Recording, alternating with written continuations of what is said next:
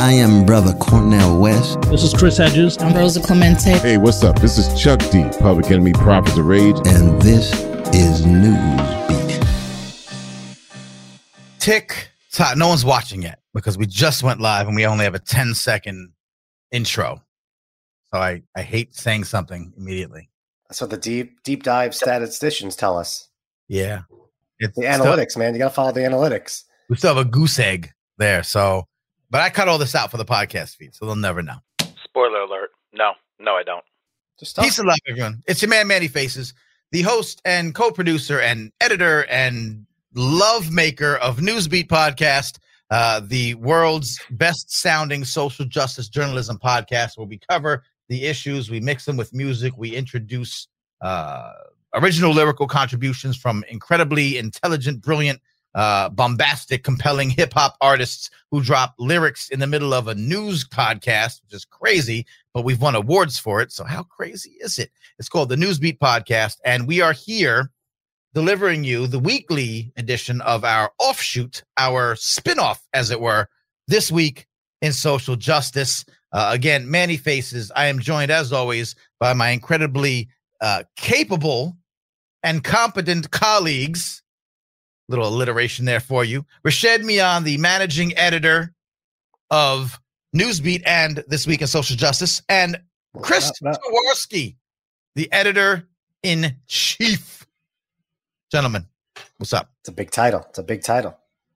I mean, this intro was very poetic this time around. I mean, this was really great. It's out of nowhere. This thing is... Is either something in his glass, or I don't know what else is going on. There is something in my glass. I will tell you that. Shouts right out of the gate. Steve Ortiz, my man, my mellow, up in the Bronx where the people are fresh.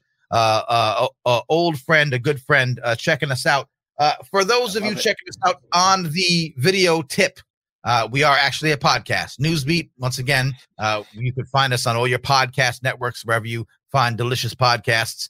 Social justice journalism, covering the hard-hitting tactics, covering the hard-hitting. Well, we do cover the hard-hitting tactics. Some of them are very hard-hitting. But doing it so in a way that's informative, yet entertaining, yet heartbreaking, compelling, yet inspiring, because we like to make sure that we focus on some solutions, people who are changing the game, not just reporting on the game. You could watch the news and see people over and over reiterating all the horrible facts. We will touch on the facts, but also give you some solutions and point to the many wonderful people that are on the ground doing the work. But to extend that mission, we've been rocking this weekly live stream video cast This Week in Social Justice, wherever you watch videos. So on YouTube, on Facebook, and on Twitch, usnewsbeat.com/watch for the links, the recent episode, and more information about us and what we do. My backdrop is purple, throwing up some love for the mighty Prince, who left us 5 years. Was it 5 years ago today? Already? Wow. Yeah, I think so. And I'm also wearing a shirt that viewers can see. Shouts to the mighty Vice Versus, an incredible, talented man from New York City area, one of the co-heads of the End of the Week performance series. We're hip hop at the core of this show, and we shout out our fallen brethren. Vice Versus, just 1 year this past week. Legacy Day, End of the Week, a great foundation for independent artistry in New York City. Dedicated their Legacy Day, gave out $1,000 grants to 4 upcoming artists in the music scene to help further their independent artistry, all in the name of Vice Versus. So I salute them for that. Gentlemen, This Week in Social Justice. Been a slow week, no? Not much going on. I don't know. I feel like everything hits us on a Wednesday. Everything comes together on a Wednesday. We're scrambling to do a show. It is actually kind of not slow, but we have everything nicely placed in our little, and then Tuesday hits and it's like, oh, there's a verdict in this little trial that everyone's paying attention to. We will talk about that little trial today. We try to do things on this show a little bit differently than what you might see on cable TV. Obviously, we're look really good, but we're a little bit all over I'm a little bit all over the place. But we're going to give you some new angles and new information that you might not have been able to pick up on because the cable news, Rashad, as you like to say, the lamestream media. I mean, look, he's got to be honest. I mean, most of the time I turn it on, I'm just yelling at the TV. Right. What do you want me to do? Here you can yell, and we will put your comments up on the stage. True. So please, wherever you're listening, please feel free to add your comments. In fact, this show is actually a little bit more so than that. We usually have 2 guests. We have 1 incredible guest today. Matter of fact, let's go there. But that's the second half of the show. The first half, we do want to give some space to talk about this monumental situation. So do stay tuned for the rest of the show. We will be having a great guest. Who's teeing her up? Let them know who we got coming. Yeah, we got Victoria Law. So if you joined us on our pregame Instagram Live, which we're apparently going to be doing weekly now, I mentioned that we're going to be talking to one of the preeminent journalists when it comes to covering mass incarceration, the criminal justice system, and she's out with a new book called Prisons Make Us Safer. And she's not being serious about that. And 20 other myths about mass incarceration. And we booked her last week, and I think she is the perfect person to have on to, in the wake of the verdict in the Derek Chauvin trial for murdering George Floyd. There you go. We'll give incredible context and perspective. Her work is incredible. We've had her on one of the episodes of Newsbeat. It's going to be eye-opening, and I urge you to stick around for that. This is we haven't done this in a couple of episodes, but I want to do this and bring this back while we talk about the situation. We're going to get into our Newsbeat bites also, which are little snippets of quickies that bring you some things that, again, you might not have noticed because of all the attention on the Chauvin trial, but that are related in a way. Well, a couple of them anyway. But for now, please, while you're watching us, we will take your comments and your perspectives, put them on the screen if you'd like. We want to talk to you. We want to find out what you think, what you want to get off your chest, give you the space. You might not want to say anything on the topic. I understand that as well. We're trying to figure out a way to make this show more of the people, by the people, for the people, not just us being talking heads. It's a two-way conversation. Yeah. Would love to know your thoughts. We're going to get into it. This question of the day is this, and you know what I'm talking about. Is this justice? There's a lot of opinions about this. Please share your general thoughts about today in the That doesn't make any sense. Who wrote this? Please share your general. You wrote that, yeah. I am firing. I love the top of the hour mishaps. Seems to be just.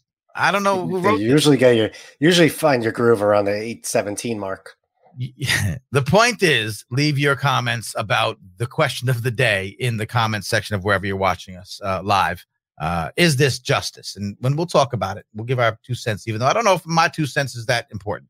I think it is. But I think we have 2 cents to share, and we want to hear yours. So I'm going to leave it up. You know what? Yeah. Leave it up. In the meantime, in between time, let us deliver our news beat bites.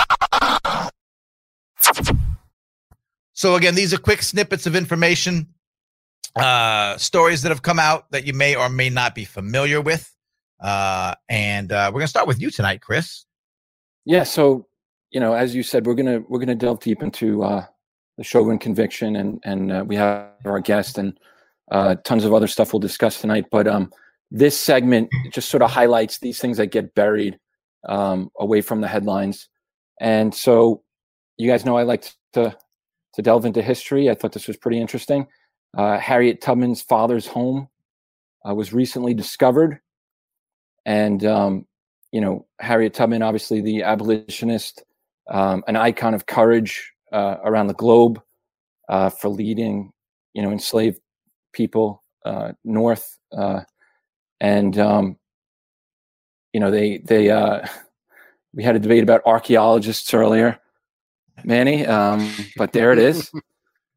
And archaeologists actually I think archaeologists and I think dinosaurs, but I understand. Yeah, there's a paleontologists. Yep. Yes, I was about to correct myself. Paleontology. I think of ancient cities and things like that. But this is part of history, and I actually think we've talked about a few times the archaeology of social justice. It's not the first time something like this has come up. So I love the topic. I love the story. Yeah, it's just there's a whole trail that you could go on in Maryland that takes you to some of these safe houses in the Underground Railroad. And what's interesting about this is sort of a lesser known period in Harriet Tubman's life. She's a teenager at this point, living in this cabin with her father and her mother and her siblings. And, you know, the search for this had started, I think, a year or two ago, and it got delayed because of COVID. And just recently, an archaeologist found this coin there that dates to 1808, and they kept digging. There's over 1,000 sort of presumed sites that they thought, and they were just started digging, and then they found what seems to be the old the cabin. So it's going to eventually be added to that historical trail and get protection by the Parks Department. That's dope. And, you know, it just speaks to, again, this sort of lesser known chapter in such a critical part of this country's history, and specifically the story of enslaved folks. Absolutely. Good story. And yeah, these things get buried. See what I did there? All right. Hallowed land we're talking about. All right. Moving along. Did I have that on the screen? I lost my screen. So moving along. I thought that this was interesting. When we look at the Chauvin trial, we look at George Floyd's murder, and we can say that now legally, which is not insignificant. One of the things that we have always talked about, and we'll talk about this in a second, was the fact that journalists on the ground, protesters, folks that have helped bring these issues to light, are often targeted by the government, certainly in the last 4 years, by the on a federal level, but very often at local levels, to impede the ability to get the truth out. We look at Chauvin, George Floyd. What would have happened if that young lady hadn't been filming this? Without a video, there's no trial, there's no conviction. They would have. Matter of fact, I want to talk later about what they actually said happened before the video proved what they said happened didn't happen. The point is, there's this larger narrative about jurisdictions, law enforcement, governments, agencies trying to squash truth telling. It's been happening for a long time. It's been happening in some cases worse in the past 4 years, but it's still happening. And this has been happening in Minneapolis, surrounding the protests around this particular trial.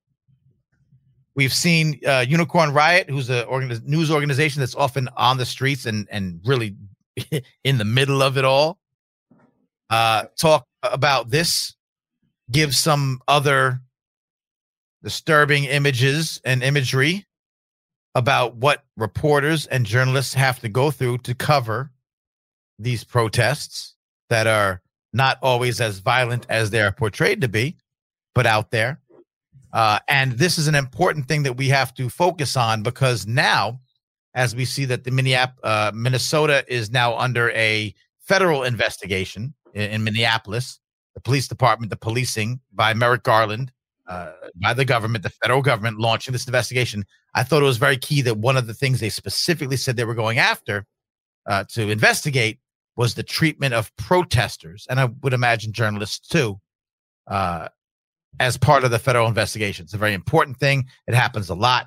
I don't think we really realize how much it happens, and they're out there looking at it. So I wanted to use that as my news bite to bring attention to the journalists.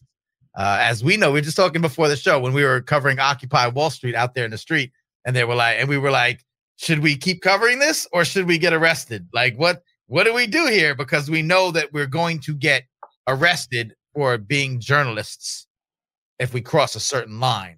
And so that's a big thing that's happening. And I do appreciate, I know everything at this point is, well, it's nice, but let's see what happens. But I do appreciate that they're opening an investigation against the Minneapolis policing policies, and that they're including specifically a look at how they treat protesters. And Rashed, you have something to add on to that. Yeah. And I just want to mention really quick, I just wonder how much of the rhetoric that came out of the last administration helped sort of fueled some of this conduct, because even though we've seen journalists being arrested before during protests, I think this is unique in that we've never really seen them being outright attacked like they were during these protests. So speaking of protests and sort of Lafayette Plaza, during that whole thing in DC last year. So that's where that's like sort of where the line was crossed, where you could directly put your hands and tear gas and shields and kick and whatever journalists and get away with it. And that's dangerous. On camera too, because that was all caught as well. 100%. Yeah. And I just want to mention real quick, we've covered some of the stuff. We've covered the annual report that sort of ranks press freedoms. And this speaks to the dangers of just reporting the truth, the dangers that journalists and reporters from all different genres face every single time they're going out there. Sometimes they're killed. Yeah. Sometimes they're as that. And I suggest everyone watch that Unicorn Riot video with the link that we just shared. Yeah. And again, I said this, I may take the joke that you were going to say, but as with everything else in America, it's worse in Florida. Isn't it? It always is. I mean, this is incredible. So you, this week, you may have heard about this because I think the national media really caught on to this. But Florida's governor, Ron DeSantis, aka Mini Trump, signed into law what experts are calling the toughest anti-protest law in the entire nation. And this is an issue, like you guys have said, that we also covered a couple of years ago. And they, over the last 4 or 5 years, especially with the pipeline protests that happened on indigenous land and for environmental rights, there has been a wave of suits across the country to try to stem protests. And this Florida one sort of it's sort of like an anti-protest bill on steroids. So they're basically trying to chill your First Amendment rights. One aspect of the bill I find horrifying, and even if you're arrested during a protest, and it doesn't even mention if you're acting violently or doing something inappropriate. If you're arresting during a protest, you aren't able to post bail until your first court appearance, which is astonishing, especially in this country. And also, this is more than just an anti-protest bill. So quoting from the NPR, but they're saying that along with these measures, that if a municipality wants to pass police reform, they basically have to run it through the governor's office. So it's just another thing. Like I just love from conservatives that are like, don't tread on me. They don't want the federal government to do anything to get involved in their state politics, but the state governor wants to get involved in local municipal politics and try to blunt police reform. So that's cool. And then you also have Governor Ron DeSantis. I think it was during a press conference where he said, if you riot, if you loot, if you harm others, particularly if you harm a law enforcement officer during one of these violent assemblies, you're going to jail.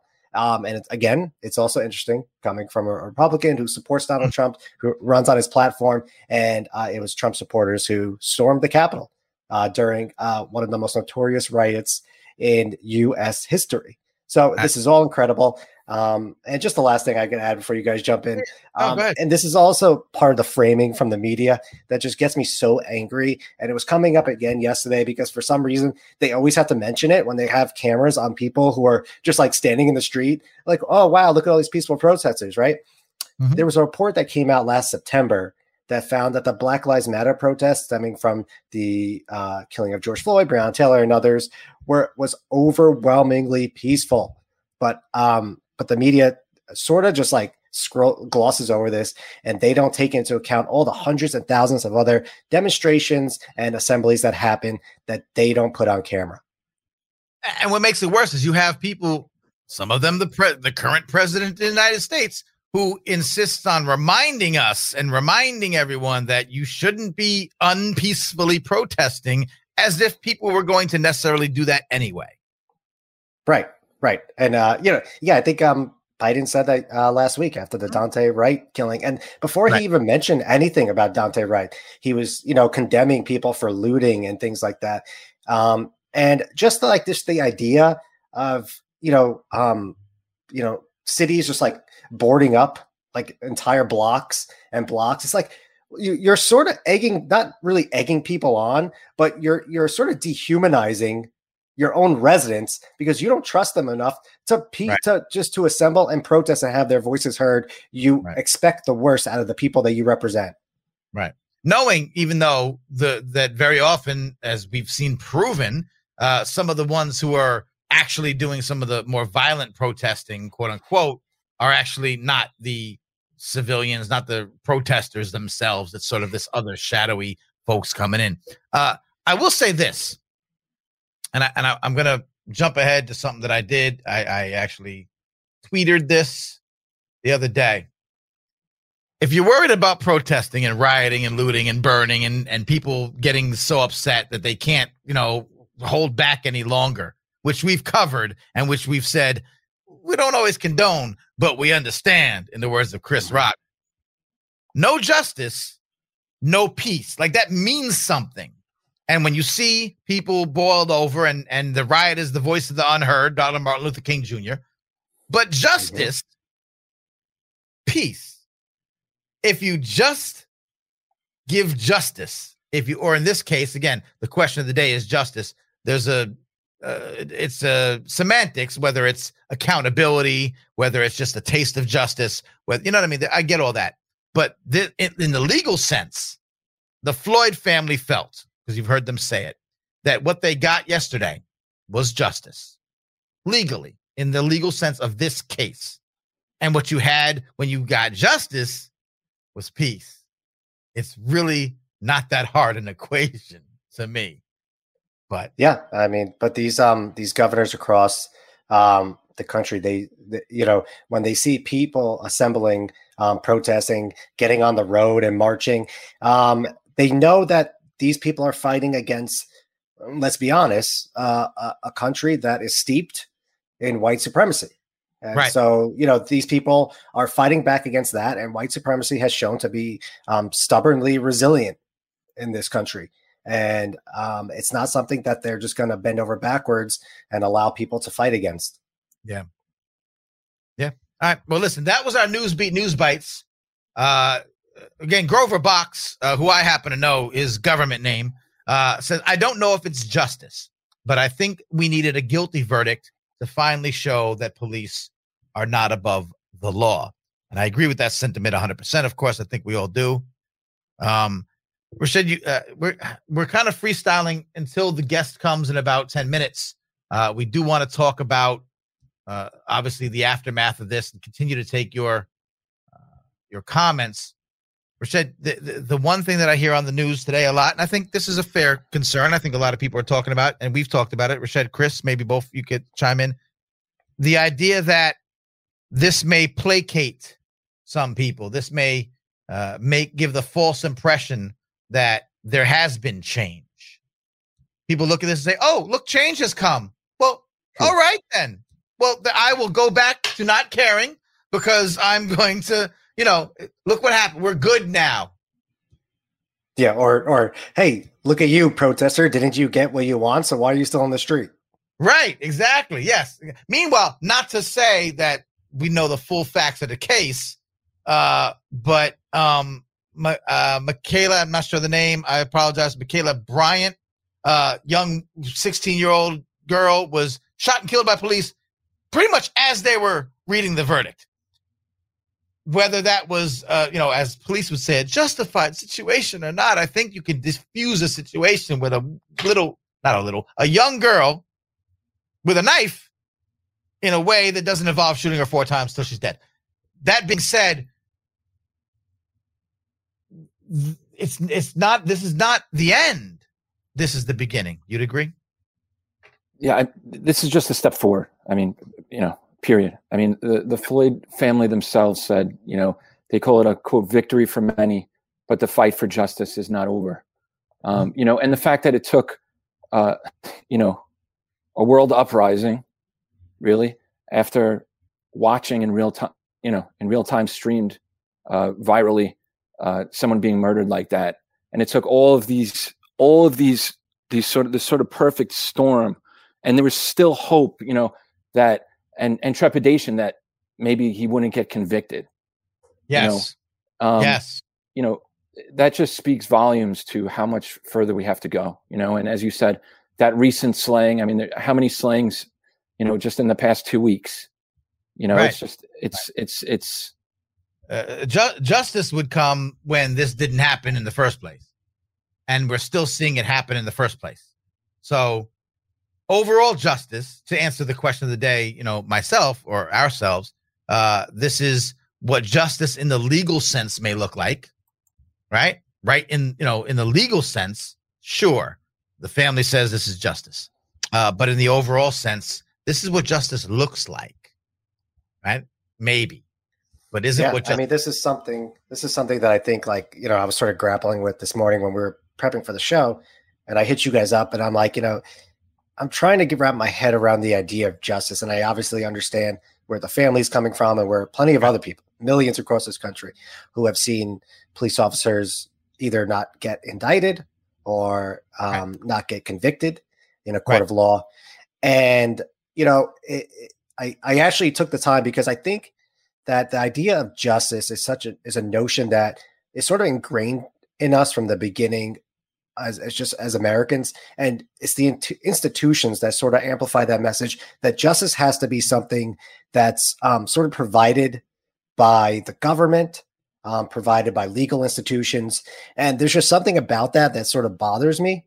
And I looked it up, and the true definition, the first thing that comes up, is justice is peace, and justice is respect. And that's something that you just hit on a few moments ago, that this should have never happened. So when I think of justice, I think of George Floyd, and I think of, what Derek Chauvin did to him. And that was not respect. And obviously that wasn't peace.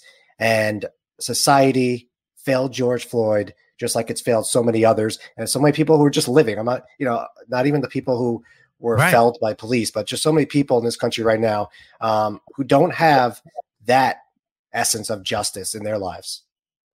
I want to give you 3 things, maybe 4. I didn't quite count, that we noted from our friends. Don't forget, we've had many esteemed experts on the Newsbeat podcast, and we have hip hop in our heart. So as I've always said, the artists of today are just as important as the journalists in their perspective. Real quick, Rashed, you pointed out this tweet, Alex Vital. Oh, yeah. So Alex Vitale is a policing expert that we had on in a Newsbeat podcast episode, but also the inaugural episode of This Week in Social Justice. And he tweeted out, if you're listening to the podcast, he tweeted, Chauvin was found guilty because he had to be, to preserve the current system of policing. The department turned against him to save itself. And I largely agree with that, because it's hard for me to see the police chief and see the sergeant and all these people get up there and talk about how Chauvin wasn't, following protocol or policy, when this is something that happens in America all the time, including in Minneapolis. Obviously, you had Philando Castile gunned down during a traffic stop. So these institutions were largely protecting themselves, because Derek Chauvin was an easy person to just throw out to the wolves, because what he did was so reprehensible. Even at the beginning, you had conservative media hard to say that he shouldn't have done this, but this is just one of those cases where it's just, obviously it was clear as day, but there was still trepidation waiting for the ruling, because there's just been so much pain and suffering and injustice that people just don't have trust in the system. And will this give them trust in the system? I don't know. I don't have trust in the system even after this ruling. I'm going to tell you why we should not still have trust in the system, that this was to this point right now, way more of an aberration than the rule, right? There's way more of an exception than the rule. I want to point out a couple of our friends, again, hip hop artists that have performed and been a part of the Newsbeat family. I took note of what they had to say.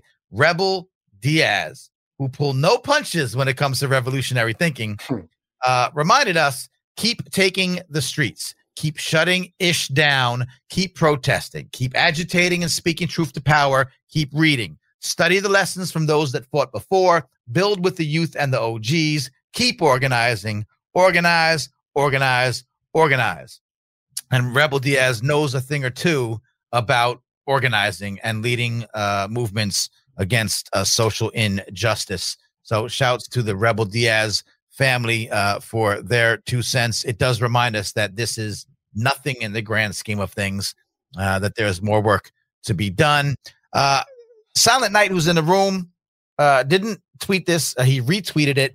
Jazzy B. Moody, a journalist, someone I know as well, says, and this is a very real way of looking at this whole thing. And I want to make sure that everyone's perspective is noted.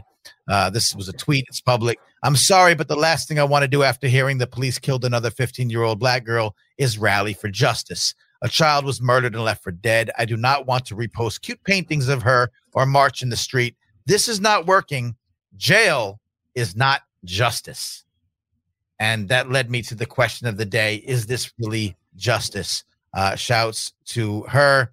My man, Nazir Abdullah, who some may know as Osiris Anthem, appeared on one of our episodes as well. I think we have a clip from him in a minute before we get to our esteemed guest. Shout out to the young sister who recorded and everyone who marched, got hurt, got arrested, got COVID, and really rode for the culture last summer. The only necessary outcome, meaning guilty verdicts. And Osiris made the point that I made earlier that, but not for a video, this wouldn't have come to this. We don't know that. We're not Doctor Strange. We can't see all the possible, end games. But when you look at what the Minneapolis Police Department put out, and I know this has been on the news, and I'm not going to go through the whole thing, but remember what they put out as their official statement was that this was a medical incident during a routine, it would seem, handcuffing. Officers were able to get the suspect into handcuffs and noted he appeared to be suffering medical distress. Caring officers, I put in the word caring officers called for an ambulance. He was transported by ambulance where he died a short time later. Those caring officers, this was the official. If you look it up, look at the investigative update on critical incident, Minneapolis Police Department. They lied 100%.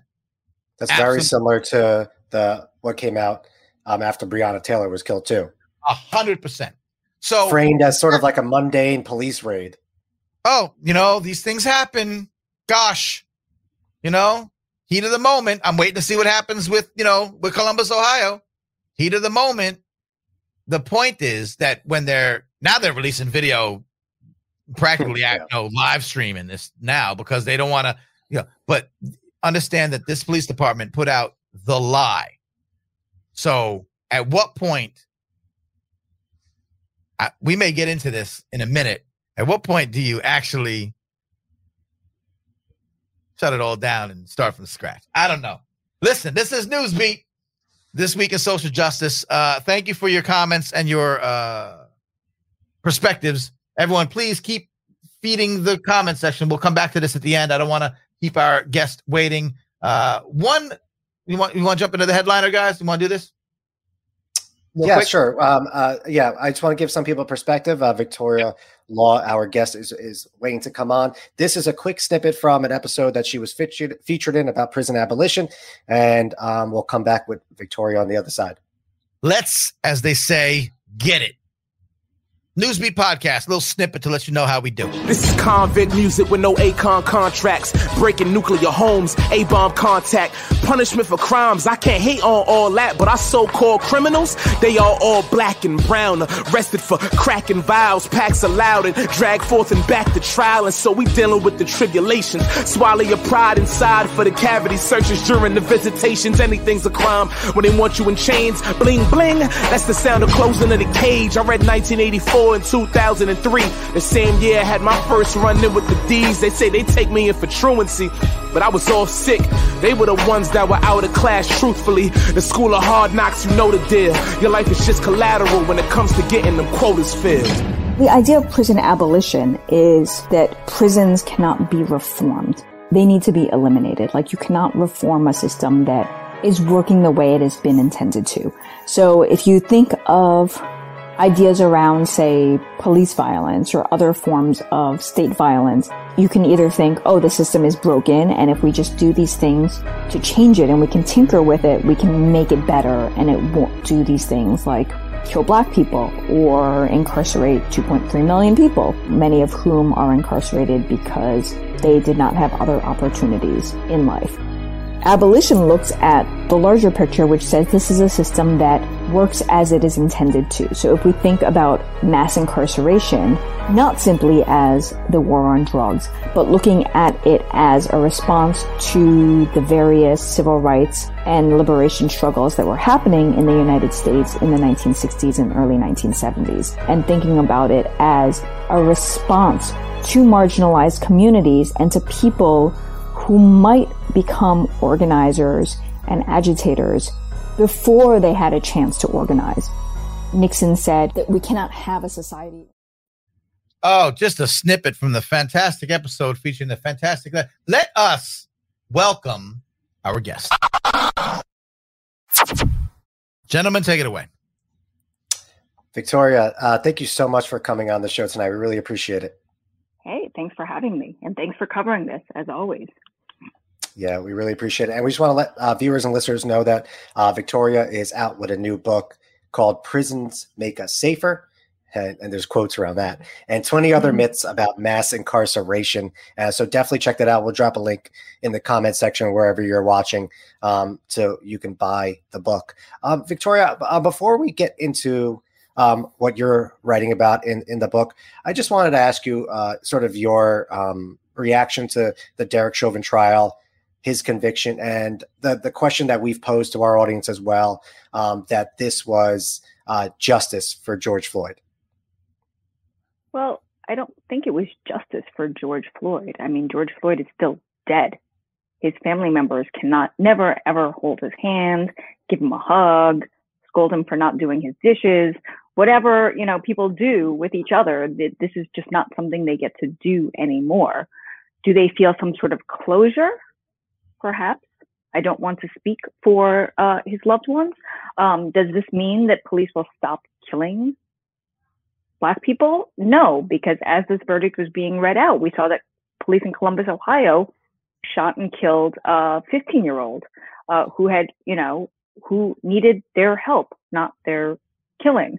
So what we can see is that I agree with what you stated in that tweet earlier from Alex Vital, is that the system sacrificed one person so that it could perpetuate itself. What happened is that Derek Chauvin was found guilty. Some people may breathe a sigh of relief because at least there is some consequence for him as opposed to no consequence, but it doesn't mean that anybody else is going to not.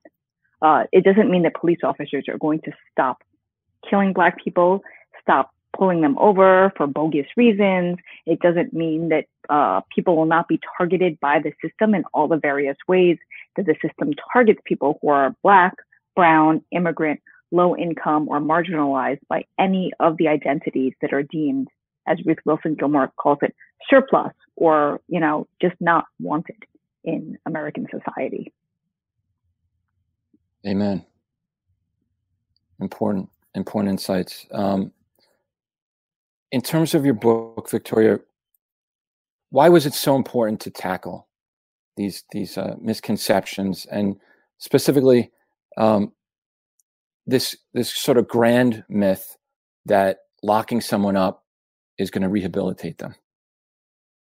Well, we have a nation of 2.2 million people behind bars, and there is this myth that perpetuates that we need prisons to keep us safer, and that people who go to prison somehow get the rehabilitation they need so that they can be safer to be around, or society is safe from them. And that is not the case. And we see this over and over again.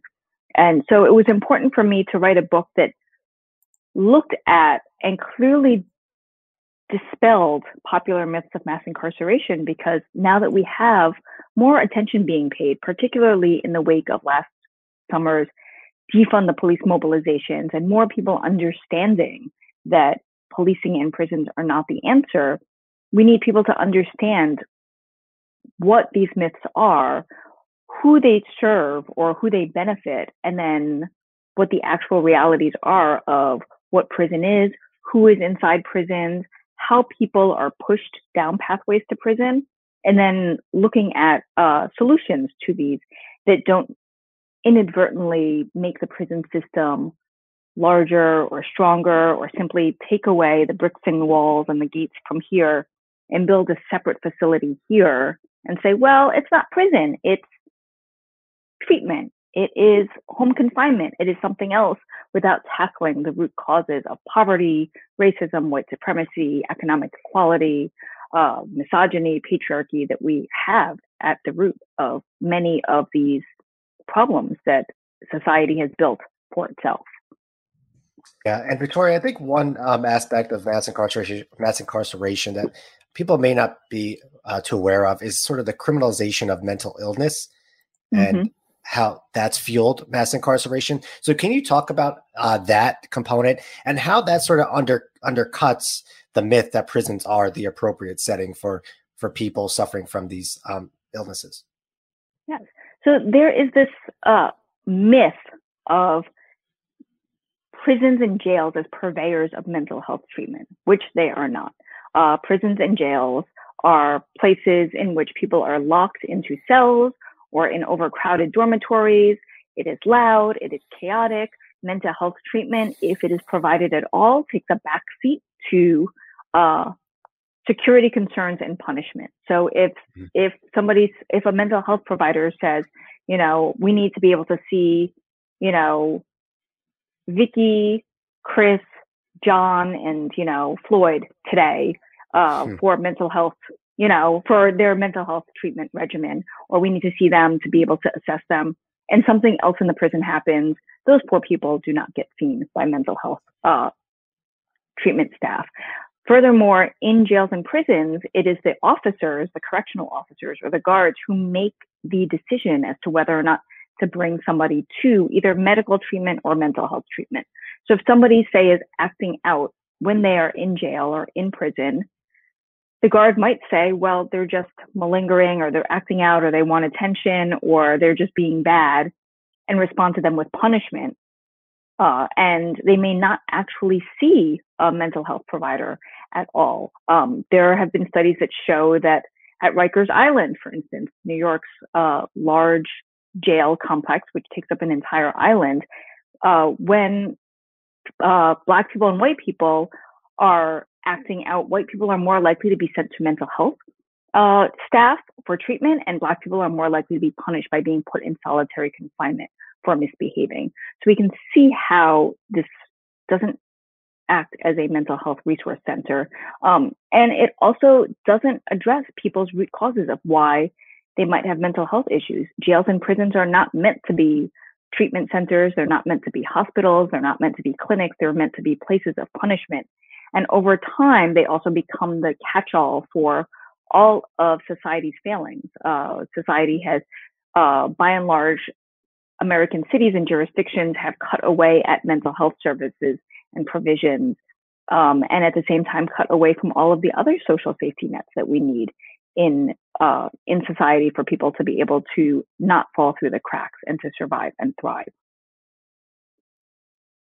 And Victoria, now for the book, you interviewed a hell of a lot of incarcerated people, and I'm wondering what was their first sort of response, or the first couple when you asked them what are some of the biggest myths that you're experiencing? I think a lot of them, you know, there was a varied number of responses, because I think being in prison, they perhaps had different ideas of what myths were floating around, but they very much would weigh in when I asked them specifically about, say, jails as purveyors of mental health care. And so as people who had been cycled through jails and prisons, none of them encountered or believed or thought that jails and prisons were purveyors of mental health care. But when I asked them about this, they said definitely not. And they would expound at great length on what they had either seen or directly experienced. And some of them were, I think, a little astonished about some of these myths. Like if you are inside a jail or a prison, you know that it is not filled with just nonviolent drug offenders. And if you let them all out, we will have solved the problem that is mass incarceration, because they see again and again who they are in prisons with. And they say, actually, that's not true. You know, a lot of us are here for, you know, crimes involving violence. Or actually, that is not true, that it is only Black men who are in prison, because we are all here in a women's prison and we are all not Black men. So again and again, I think that them living through their experiences debunked these myths for them. Some of them were surprised that some of these myths existed, like this idea of, the abuse excuse for many people in men's prisons did not realize that women's experiences of domestic violence would be dismissed as an excuse that they were using to try to justify their criminalized behavior or to avoid accountability for their actions. That was a surprise. And then many of them just, again and again, would just share their experiences that showed that these myths were not true, and then would elaborate on why and how. And I was wondering if you could talk about the people who are largely missing from the narrative when we're talking about policing and mass incarceration. And I think I'm mostly referring to women and transgender people who are also disproportionately impacted by the criminal justice system. Can you talk about sort of the marginalized people who we don't hear enough about? Yes. So when we think about mass incarceration, and this has changed in recent years, largely due to Orange is the New Black being a big Netflix show that makes prisons more approachable to audiences that are not familiar with incarceration or might be scared of prisons and incarceration. But women in prison make up about 10%, more or less, of the U.S. jail and prison population. And so often their needs and their issues are sidelined or ignored or dismissed because they are not the issue that affects all 2.2 million people in prison.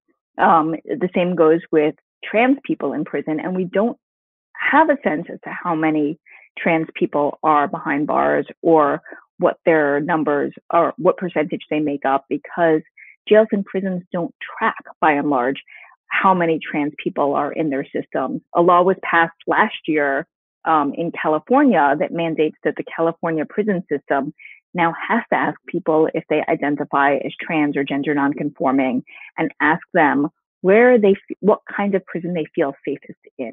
It doesn't say, do you feel safe in prison? Because obviously that would be, the answer is no, but what prison they would feel safest to be housed in, and they are supposed to take that into consideration. But that is a new law that passed after I submitted my manuscript, because formerly and currently incarcerated trans women fought for that law.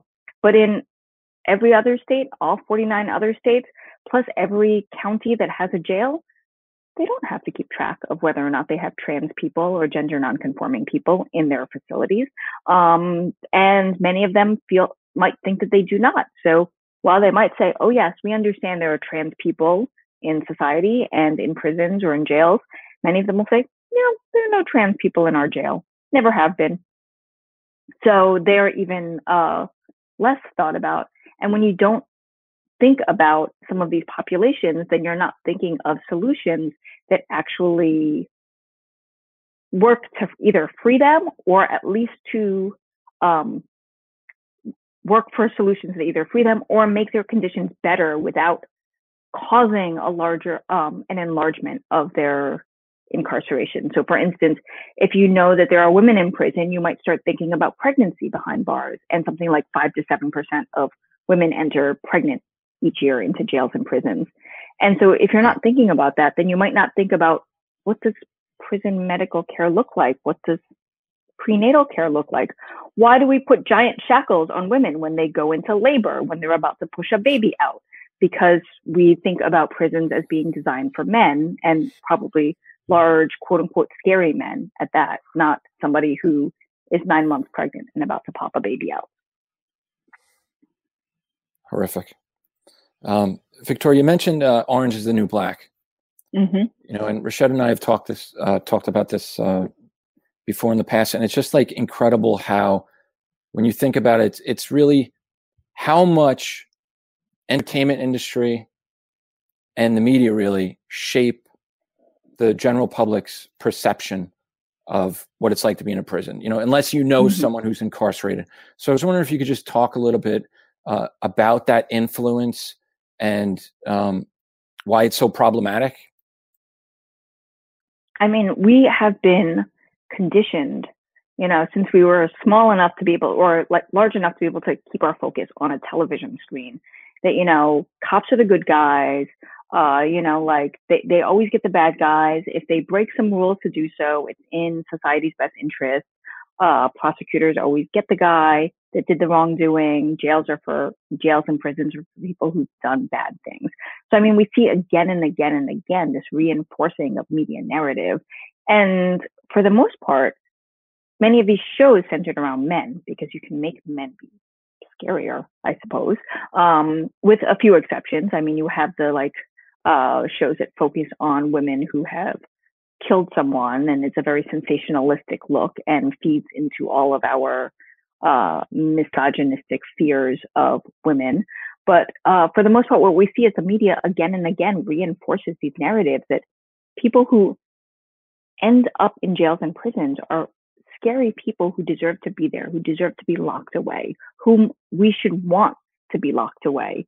And we should not be thinking about what kinds of conditions they might be in, or how we as a society have these conditions that force some people into criminalized activity, that force some people into violent, chaotic situations, and push people into violence. I mean, what we have to remember is that nobody's first encounter with violence is them perpetuating violence onto somebody else. It is usually they have had violence and harm done to them on many occasions before they start harming somebody else.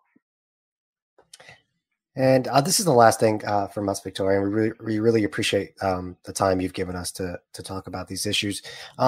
As someone who writes a lot about abolition concepts, can you explain how the system as currently constituted can't actually be reformed? It's something that we just previewed in an interview we did with you a couple of years ago for prison abolition. But can you just talk about those concepts and how sort of they intersect with police reform? Yes. I mean, what we see is the system will not reform itself, or it might reform in the very literal sense where it's like, okay, we're now no longer a big box prison. Now we are going to be smaller, nicer prisons, or we are now no longer a RoboCop police force. Now we're going to branch out and become neighborhood police or community police. I mean, we have to remember it was somebody hired under one of these community policing grants that killed 12-year-old Tamir Rice, who was playing with a toy gun in a park and was never held accountable for that. So we see the way in which the system perhaps reforms itself or reshapes itself as demands grow for it to stop killing people and stop being a death-making institution. But it won't actually stop doing what it was designed to do, which is to monitor, surveil, control, coerce, and punish people who are deemed as undesirables or somehow surplus in our society. Wow. And so, Victoria, again, we just really appreciate you for coming on. And for everybody, again, who's listening and watching, pick up Victoria's new book, Prisons Make Us Safer, and 20 Other Myths About Mass Incarceration. Thank you so much for coming on the show tonight. Thank you so much for having me. And thanks for covering all of these issues. We appreciate the work you're doing, and we respect you a lot. Thank you.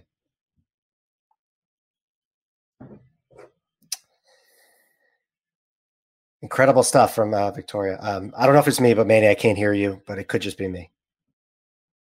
Yeah, no, I didn't want to mess up the vibe. Okay, there we go. Sometimes it is me, so I just wanted to make sure. I muted myself because I didn't want to sneeze during that segment. But shouts to Victoria Lowe. We do have her book, obviously. Prisons Make Us Safer. Let me put it up one more time. Prisons Make Us Safer, and 20 Other Myths About Mass Incarceration. The inimitable Victoria Lowe breaking it down for us. Yeah, and yeah. I mean, and I just want to mention too again that episode that we did with Victoria. Is prison abolition possible?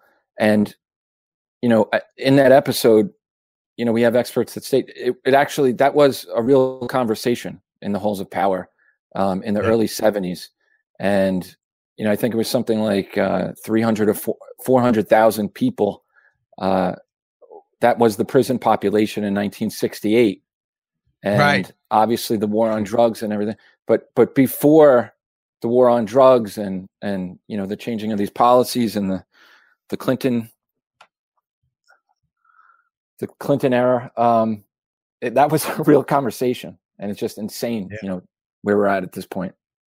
That so you basically that it was something that was being taken seriously, or it was being considered, or it was something that where there could have been some kind of bipartisan whatever, until they decided to absolutely erupt the criminal justice system to pack as many bodies as possible. Private prisons started coming up, and what was the conditions of private prisons, that they had to remain 90% full, right? It's all about the bottom line. Ridiculous. I mean, capitalistic aspects of criminal justice. Yeah, I mean, and a factoid that always is, I find so incredibly haunting and damning. I think it's something like, well, obviously there's 2.3 million people incarcerated or locked up every single day in America. America is the world's largest prison state, despite only, I think, 20% of the global population. And there are more Black and brown people behind bars today than there were enslaved prior to the Civil War. Yeah. Which, I mean, it's any of those stats. And again, not to keep rehashing the negative, horrific stats, but they're important because they also lead to folks like Victoria Law and who else was in this episode. These are people, and shouts again to Osiris Anthem, making it very compelling case for this issue. But Mariam Kaba, for example, who is doing incredible work out there. There are people and organizations that are doing the work to correct these issues. It's not just about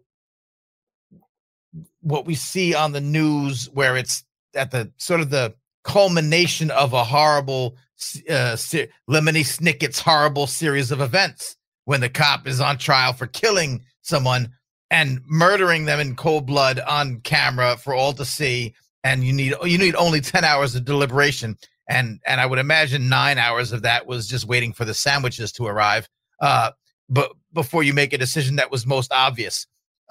Mariam Kaba, Victoria Law, they will point out, or they'll be part of organizations that are doing the work so that we don't get to that crescendo of horror that are out there doing the work. And I just think I want to reiterate that. I want to say, I know it's hard to keep rehashing these issues, to keep putting out these stats, reminding people what happens at the end of the cycle when these are people who are doing the work. We are pointing them out.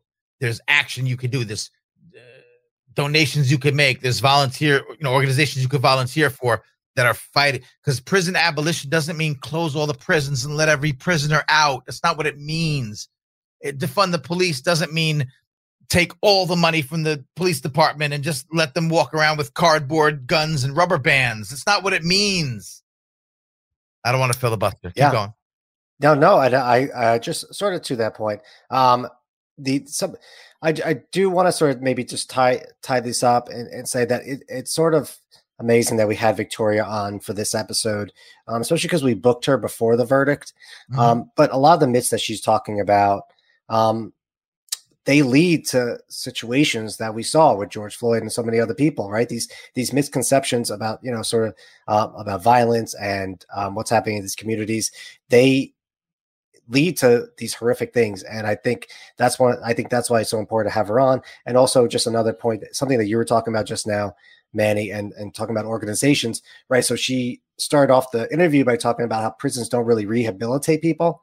And she's written about, and we've interviewed other people about the idea of restorative justice and how that sort of alternative to incarceration is perhaps more successful in dealing with sort of the raw emotions and the raw things that transpire after a crime has occurred. So I also just want to I can't say enough about Victoria, the work she does. So I really hope people follow her work, and I think we dropped her Twitter handle in the comment section, so definitely check her out.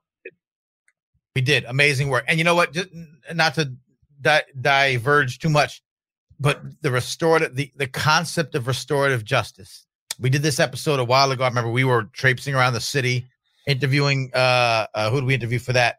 Danielle Serrid. I was as a regular ass person, right?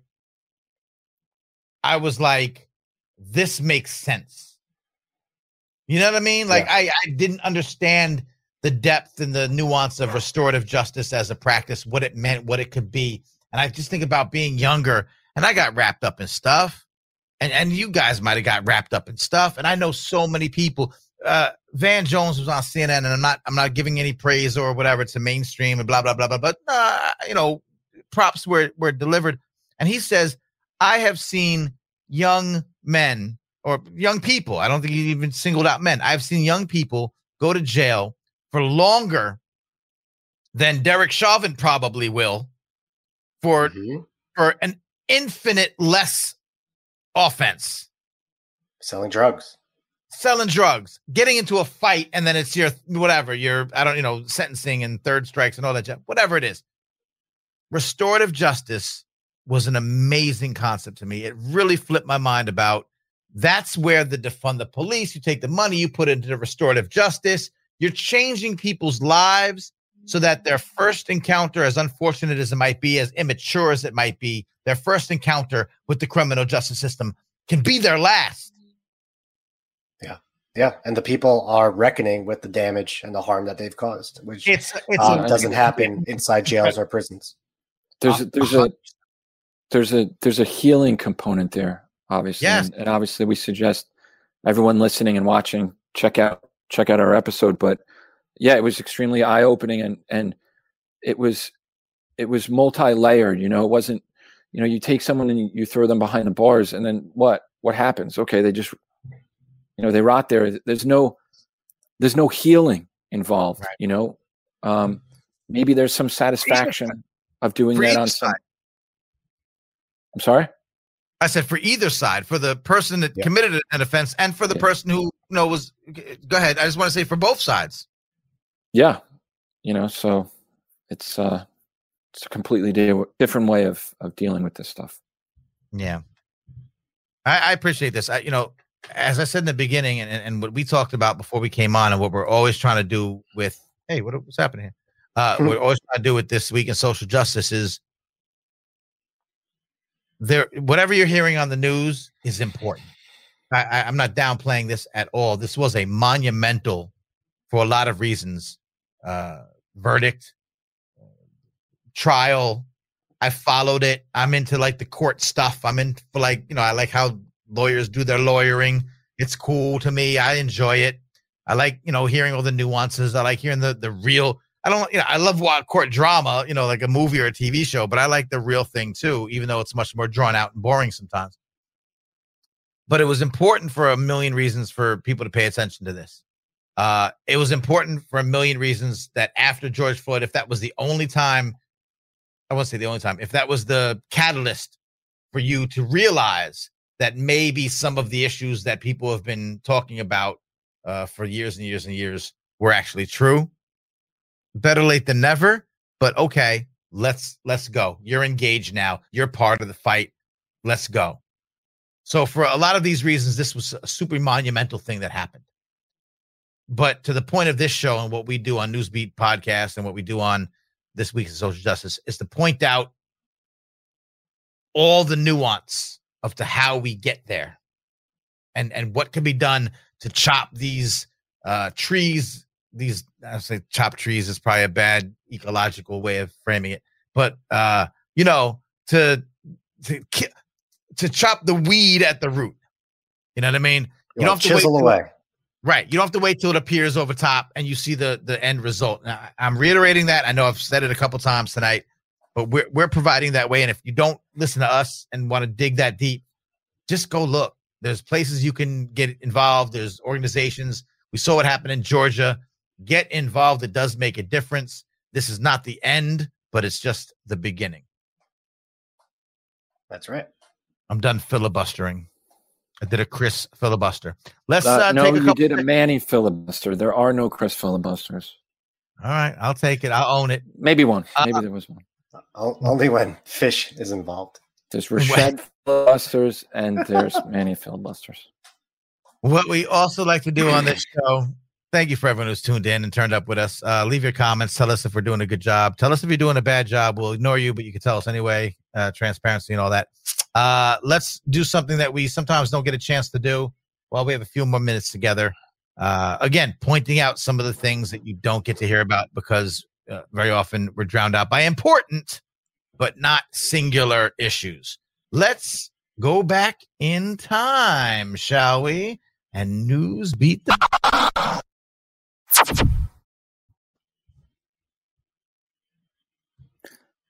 I am very, very excited about this news beating the past. And I wasn't sure if your screen was frozen there for a second there, man. It was an incredible pose. Thank you. Still haven't done the eye thing yet, but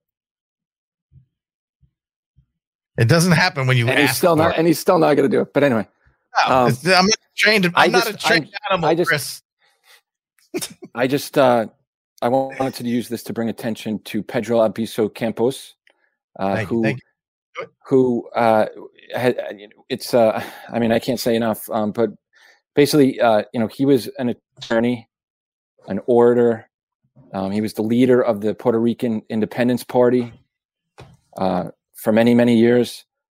He graduated at the top of his class in Harvard. He had the highest earned points, and because of racism, they basically blocked him from giving the speech and addressing his class. He could have gone anywhere, and in fact, I think I read recently that he had offers from like even the U.S. State Department and all this, and he went back to Puerto Rico and fought for its independence. And we did this incredible episode on Puerto Rico. There's so many things, we talk about misconceptions and myths. Take Puerto Rico. So much, so many people don't know, and it is a colony. It's a modern day colony of the U.S. and he fought against that. He was jailed for more than 26 years. Today is the anniversary of his death/murder, because at the end of his life, incarcerated by the U.S. for calling out for independence against colonialism, he was in prison and he became horrifically ill, horrifically. And the only way he sort of found comfort at that point was he would wrap these wet towels on his head. And he was convinced, and so were the other prisoners there, that he was being poisoned by radiation. Right. And the guards would mock him, and call him the king of the towels and this and that. And he died. And so it's just, I just find it's anytime we can mention him, it's incredibly important. Anytime we can mention the ongoing struggle in Puerto Rico. And why I also want to mention it today is obviously there's a big talk. The talk is always there, but it's being resurrected again. The talk of DC statehood, the talk of Puerto Rican statehood. Over the years, there's been these votes that really don't have any weight, and most of the people boycott it anyway. But it's been resurrected, and this is sort of a hot topic now. And many of our guests on that episode would say, no to statehood, independence. Right. It's a nuanced issue. I think, again, I got to say, I go back to before. I know some things, but when we dive deep into these episodes, we learn all the things. And if you really want to know, it stands the test of time right now. The Truth About Puerto Rico, a U.S. colony Newsbeat episode. Look it up, y'all. It's eye-opening. Campos is mentioned in that episode.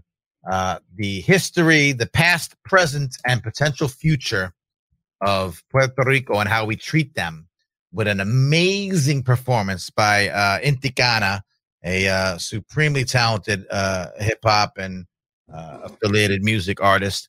This is how we do on Newsbeat, and we teach you all these things so that, how they say, if you don't know your past, you don't know your future. You're bound to make the same mistakes, et cetera, et cetera. And we break down Puerto Rico, we break down Martin Luther King, we break down Rosa Parks, the things you don't really get taught along the way. Yeah. And it's really eye-opening. Yeah, and just real quick, one of the guests on that episode was Nelson Dennis. He's an author, and so we wanted to plug his book, War Against All Puerto Ricans. It's a must read. It's a must read. Yeah. A seminal piece that breaks down everything. This is when we're in his house, and we interviewed this guy, and this guy in we used 7 minutes, with the snippets and the interviews for the episode.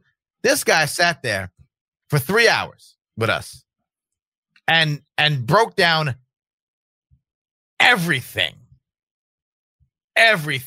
about Puerto Rico and the whole history of everything in 3 hours, soup to nuts, top to bottom. And I was riveted. I mean, and this is book. It's all in the book. Crazy. Right? Yeah, I mean, we could go on and on and on here about Puerto Rico and the atrocities, the atrocities that are still ongoing there, and how we stole it and invaded it and destroyed it. And it's an American story, ain't it? As old as time. Oh yes, very very nice. You're gonna do the Disney thing now. Do check all that out, man. We do such great work. I'm so proud of us.